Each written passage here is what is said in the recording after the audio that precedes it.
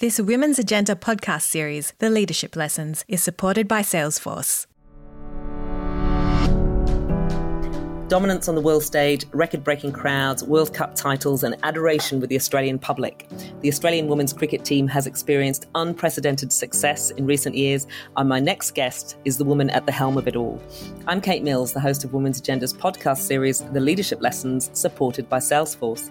In this episode, I'm joined by Meg Lanning, captain of the Australian women's cricket team. Meg has captained Australia since 2014 when she took the reins as a bright-eyed 21-year-old and has been described as a once-in-a-generation player. Today, she shares more on her changing approach to leadership over the years and how she's led Australia's national team to the heights of success during one of the most exciting periods for women in cricket.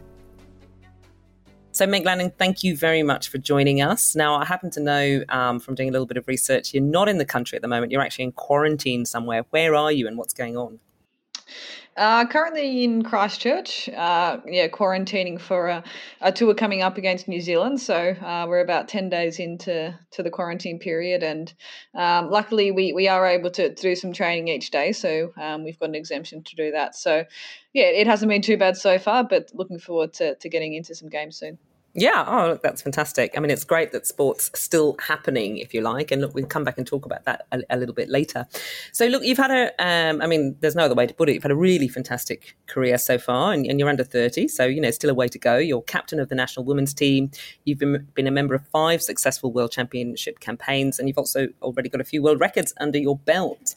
So take me back to the beginning. Where did it all come from? Did you always want to play cricket? I always wanted to play sport. I love sport growing up. There's 5 kids in our family, and there was plenty of competition, and my mum and dad were also heavily involved in sports. So I guess from a young age I was really active and loved getting outdoors and playing competitive sport, I guess. And it wasn't until probably sort of 9 or 10 when I worked out cricket was probably the sport that I wanted to play, but I didn't really care too much when I was younger. I just wanted to be able to go out and I guess, get some competitive instincts going, and that's sort of where it all started for me. Okay. So you said there around 9 and 10 you realised cricket was the sport that you wanted to play. What was it about cricket? I mean, did it just click, if you know what I mean? What was the thing? Yeah, I think so. I guess I was reasonably good at it as a young player, and I guess when you have some success when you're young, you sort of want to keep doing it. So that was probably a factor as well. My dad played a big role in getting into cricket. He watched a lot of cricket on TV and played some himself. So I guess that was where I first saw the game. And at primary school and even high school, I played a lot of cricket with the boys. There weren't a lot of girls playing the sport, but it didn't really bother me too much. I just loved the competitive side of it. Sort of like the one-on-one battles within the game. You got to really test yourself against someone else. And I think that was probably the element that I enjoyed the most. And you mentioned there that you played with quite a few boys sports, because at that time were there any girls teams around, or there probably only a few girls teams around? There weren't really many girls teams at all, to be honest, and that was the reason why I played with the boys. That was sort of the only option, and all through primary school I just joined in. There was no issues. The boys had me in the team, and I was enjoying being out there and being active, and that sort of happened all through high school as well. The school I went to, Carey Grammar, was very supportive of me getting involved in cricket, and it was sort of like, well, if you enjoy it, you can keep going. If it's not for you, you can go and play something else. But I had a great experience playing in those teams, and it certainly taught me a lot. It sort of took me outside my comfort zone a fair bit, but I think doing that from an early age certainly had a big impact on my career and where I am now. Okay, so you play in school, and like you say, you play with lots of boys teams because there aren't that many girls teams. When do you start playing in female teams? Well, that was probably through the pathway sort of program. So under 15s is the first real I guess girls state team. I played a little bit of under 12s as well. Sorry, so that was probably the first taste I had. But in terms of sort of state pathways, under 15s is the first one, and that's when I sort of started playing in those competitions and working my way up the ladder, I guess, to the open state team. That was sort of the next step. So they had those sort of state and regional teams in place, I guess, but in terms of really junior teams and girls teams at schools, there wasn't really too many options there. What was it like when you first came together and played with women, though? Is there any differences? Or, I mean, you make it sound, and I don't doubt this, you make it sound as though playing with boys was not an issue. Essentially, it sounded to me like you all loved cricket, essentially you all loved sport. People weren't really thinking about gender so much. Did you notice any differences when you came to play with all female teams, or again, was that reasonably seamless? It was reasonably seamless, to be honest. I mean, each team that I played in, everybody was really just enjoying playing in a team sport and being outdoors and playing together. And there were slight differences in terms of the way the game was played. I guess the boys bowled a bit quicker and probably ran around a bit quicker as well. But in terms of the fundamentals and the team atmosphere and things like that, it wasn't really too much different. As I said, everyone was just enjoying themselves, and I think that was probably what drew me to the sport in the first place, and that's what kept me going as well. No, okay, as I said, you've had a really fantastic career so far. So you started off playing in the state team, and then you moved to playing in the national team. And then in 2014, you become the youngest ever captain of a cricket team. And I think, if I read it correctly, the youngest ever captain of any national team in Australia. Tell me a little bit about that and how that came about. It came about pretty quickly and sort of out of the blue, to be honest. Growing up and coming through all the junior pathway teams, I'd never been in a leadership role, and to be honest, I hadn't really given it much thought. I was just doing my own thing in the team, and when I got given the opportunity to first of all be vice captain of the team in 2014 for an Ashes series against England, I was a little bit surprised, I guess, that I'd been given the role, because, as I said, I hadn't. It hadn't really been something I was striving for, and I hadn't really had an experience before. So it did surprise me a little bit. And as it turned out, unfortunately, Jodie Fields, who was the captain at the time, she broke her finger after a couple of games of that series, and that meant that I was in charge after only a few games being the vice captain. And so I was definitely learning on the job a fair bit, and I had no idea what I was doing. But I guess in a lot of ways, it just allowed me to try new things and work it out as I went in terms of the way I wanted to be a leader. So there was a lot of learnings very quickly, but I think in the end, it just allowed me to sort of go with the flow a fair bit. So that was, as you said, sort of leadership thrust upon you, if you like. But you've been in that position now for a while. So what have the learnings been? I mean, what is your approach to leadership? I think for me, the relationship side of leadership is the biggest challenge, and the thing you sort of got to get right. I guess the on-field stuff in cricket, the tactical side of things, probably comes a little bit more naturally to me, and a lot of it is sort of based on instincts and reading the game, and you get better at that with the experience and the more you play. But the relationship side of things, trying to get the best out of each individual within your team. At certain times we'll have anywhere between sort of 13 and 17 people in the squad, and everybody's different. And I guess the key to being able to bring everyone together and try and get everybody's strengths and weaknesses, I guess, to work together is a big challenge. And I think I've sort of learned over time to try and get to know people really well on a personal level, and try and build that trust and relationship. And if you can do that, then that really does help things to flow onto the field. So I think for me, it's just trying to be really personable and understanding of other people, and trying to see it from their perspective a fair bit.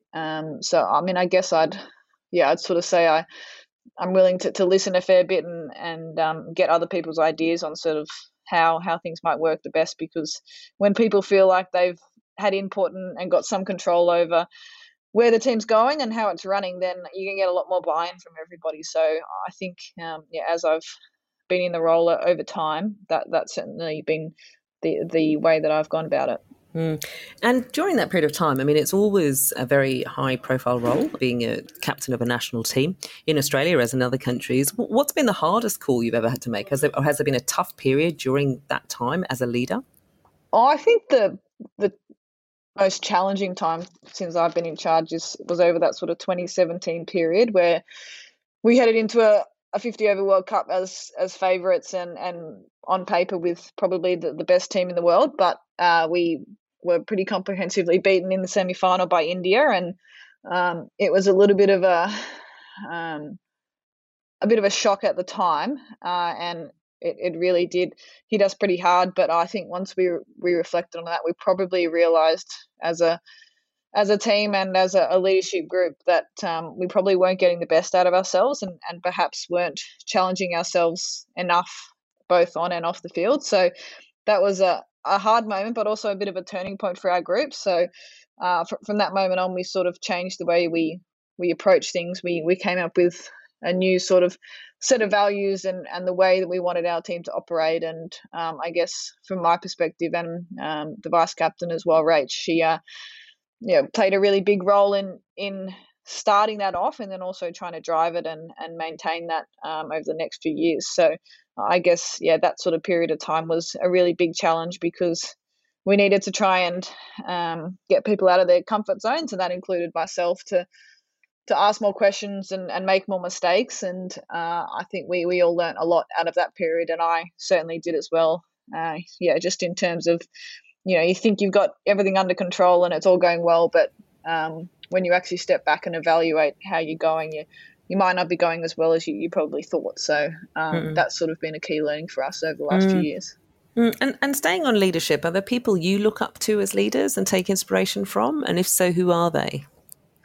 Yeah, I wouldn't say there's one or two specific people that I look up to. I guess over time I've been lucky enough to meet a number of really good leaders and people who've had great experiences, and I do try to listen and ask questions of those people as much as I can, because I think there are little bits of gold in there that can come through, depending on the people that you meet. I think someone early doors for me who was important in my learning was Belinda Clark, who is a great of Australian cricket, and actually took over the captaincy of Australia at a very young age as well. So we had sort of that similarity in terms of taking over when we hadn't had a lot of experience, and she was really good for me on and off the field, and she's certainly played a big role. But I think for me, I think it's important just to hear different perspectives and be willing to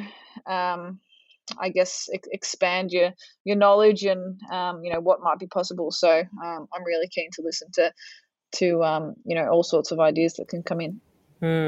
Now, Meg, we're here on Women's Agenda, which of course is all about female empowerment, etc.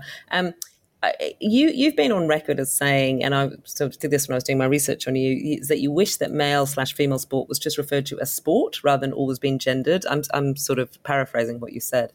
Tell me a little bit about that, and how do we get that to that point, and what would the impact be? So tell me a little bit about your thinking on it first of all. Yeah, I guess where I'm coming from on that point is, you talk about cricket or AFL or soccer, and you sort of mention the sport, and automatically the thought sort of goes to the men's team.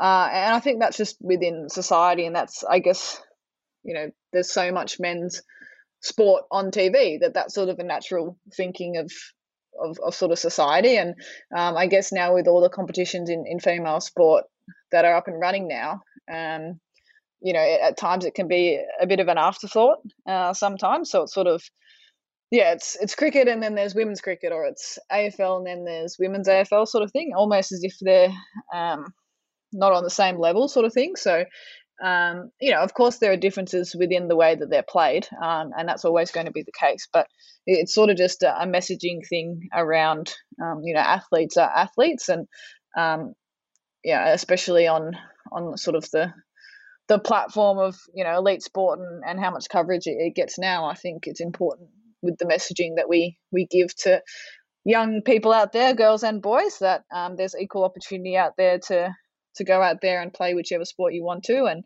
I guess that's just a small part in the messaging that I think can have a really big impact.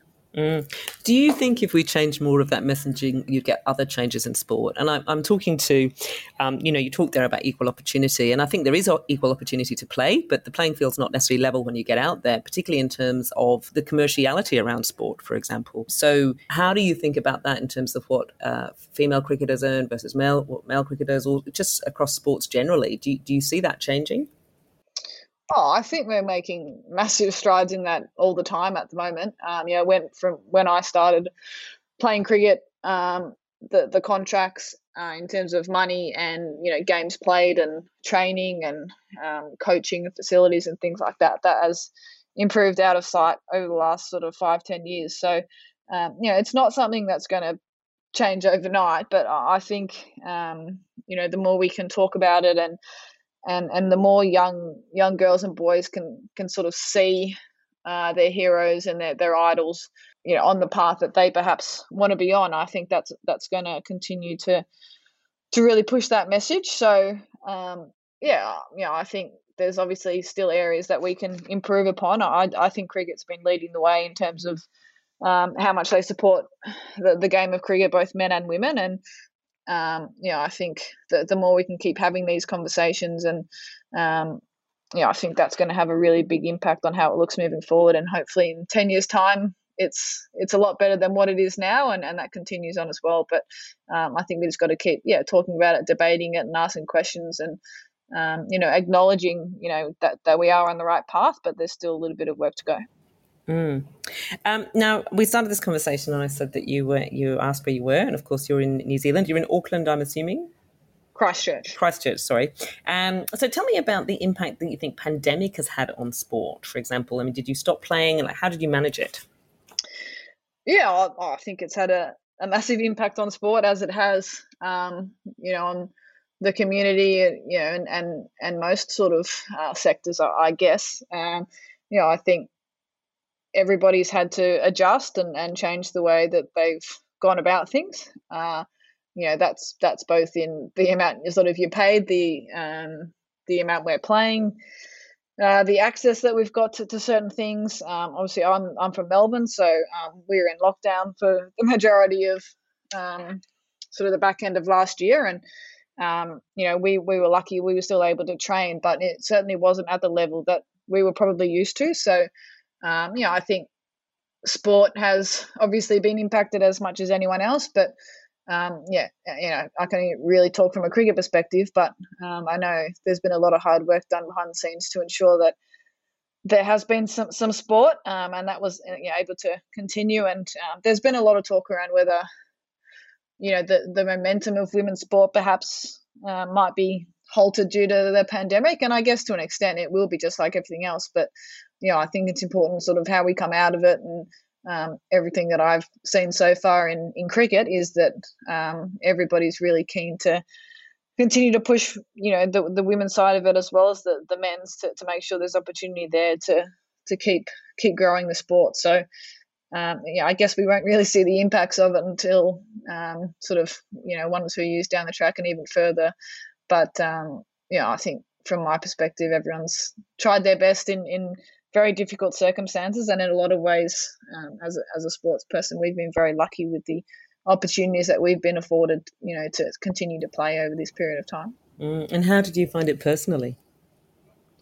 It was a challenge. I sort of live by myself, so I was isolated a fair bit for a lot of the time. So just sort of working out strategies to deal with that was a big thing for me, especially coming off the high of, I guess, the World Cup in March 2020. Sort of, the world changed within a week, and sort of just adjusting to that, and then trying to sort of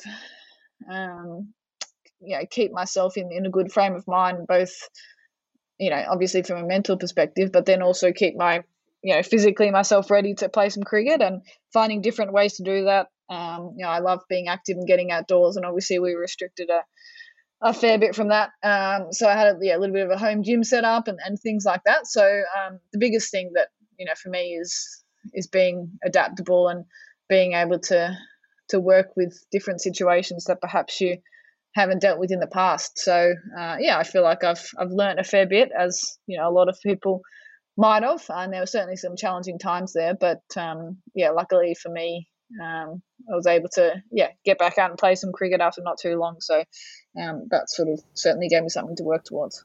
When you look back on that period, either sort of in terms of cricket or personally, is there anything you've learned from that period that you would keep going forward, or you think we should keep, sort of the broader society approach? Yeah, I think the most important thing is really focusing on what's important.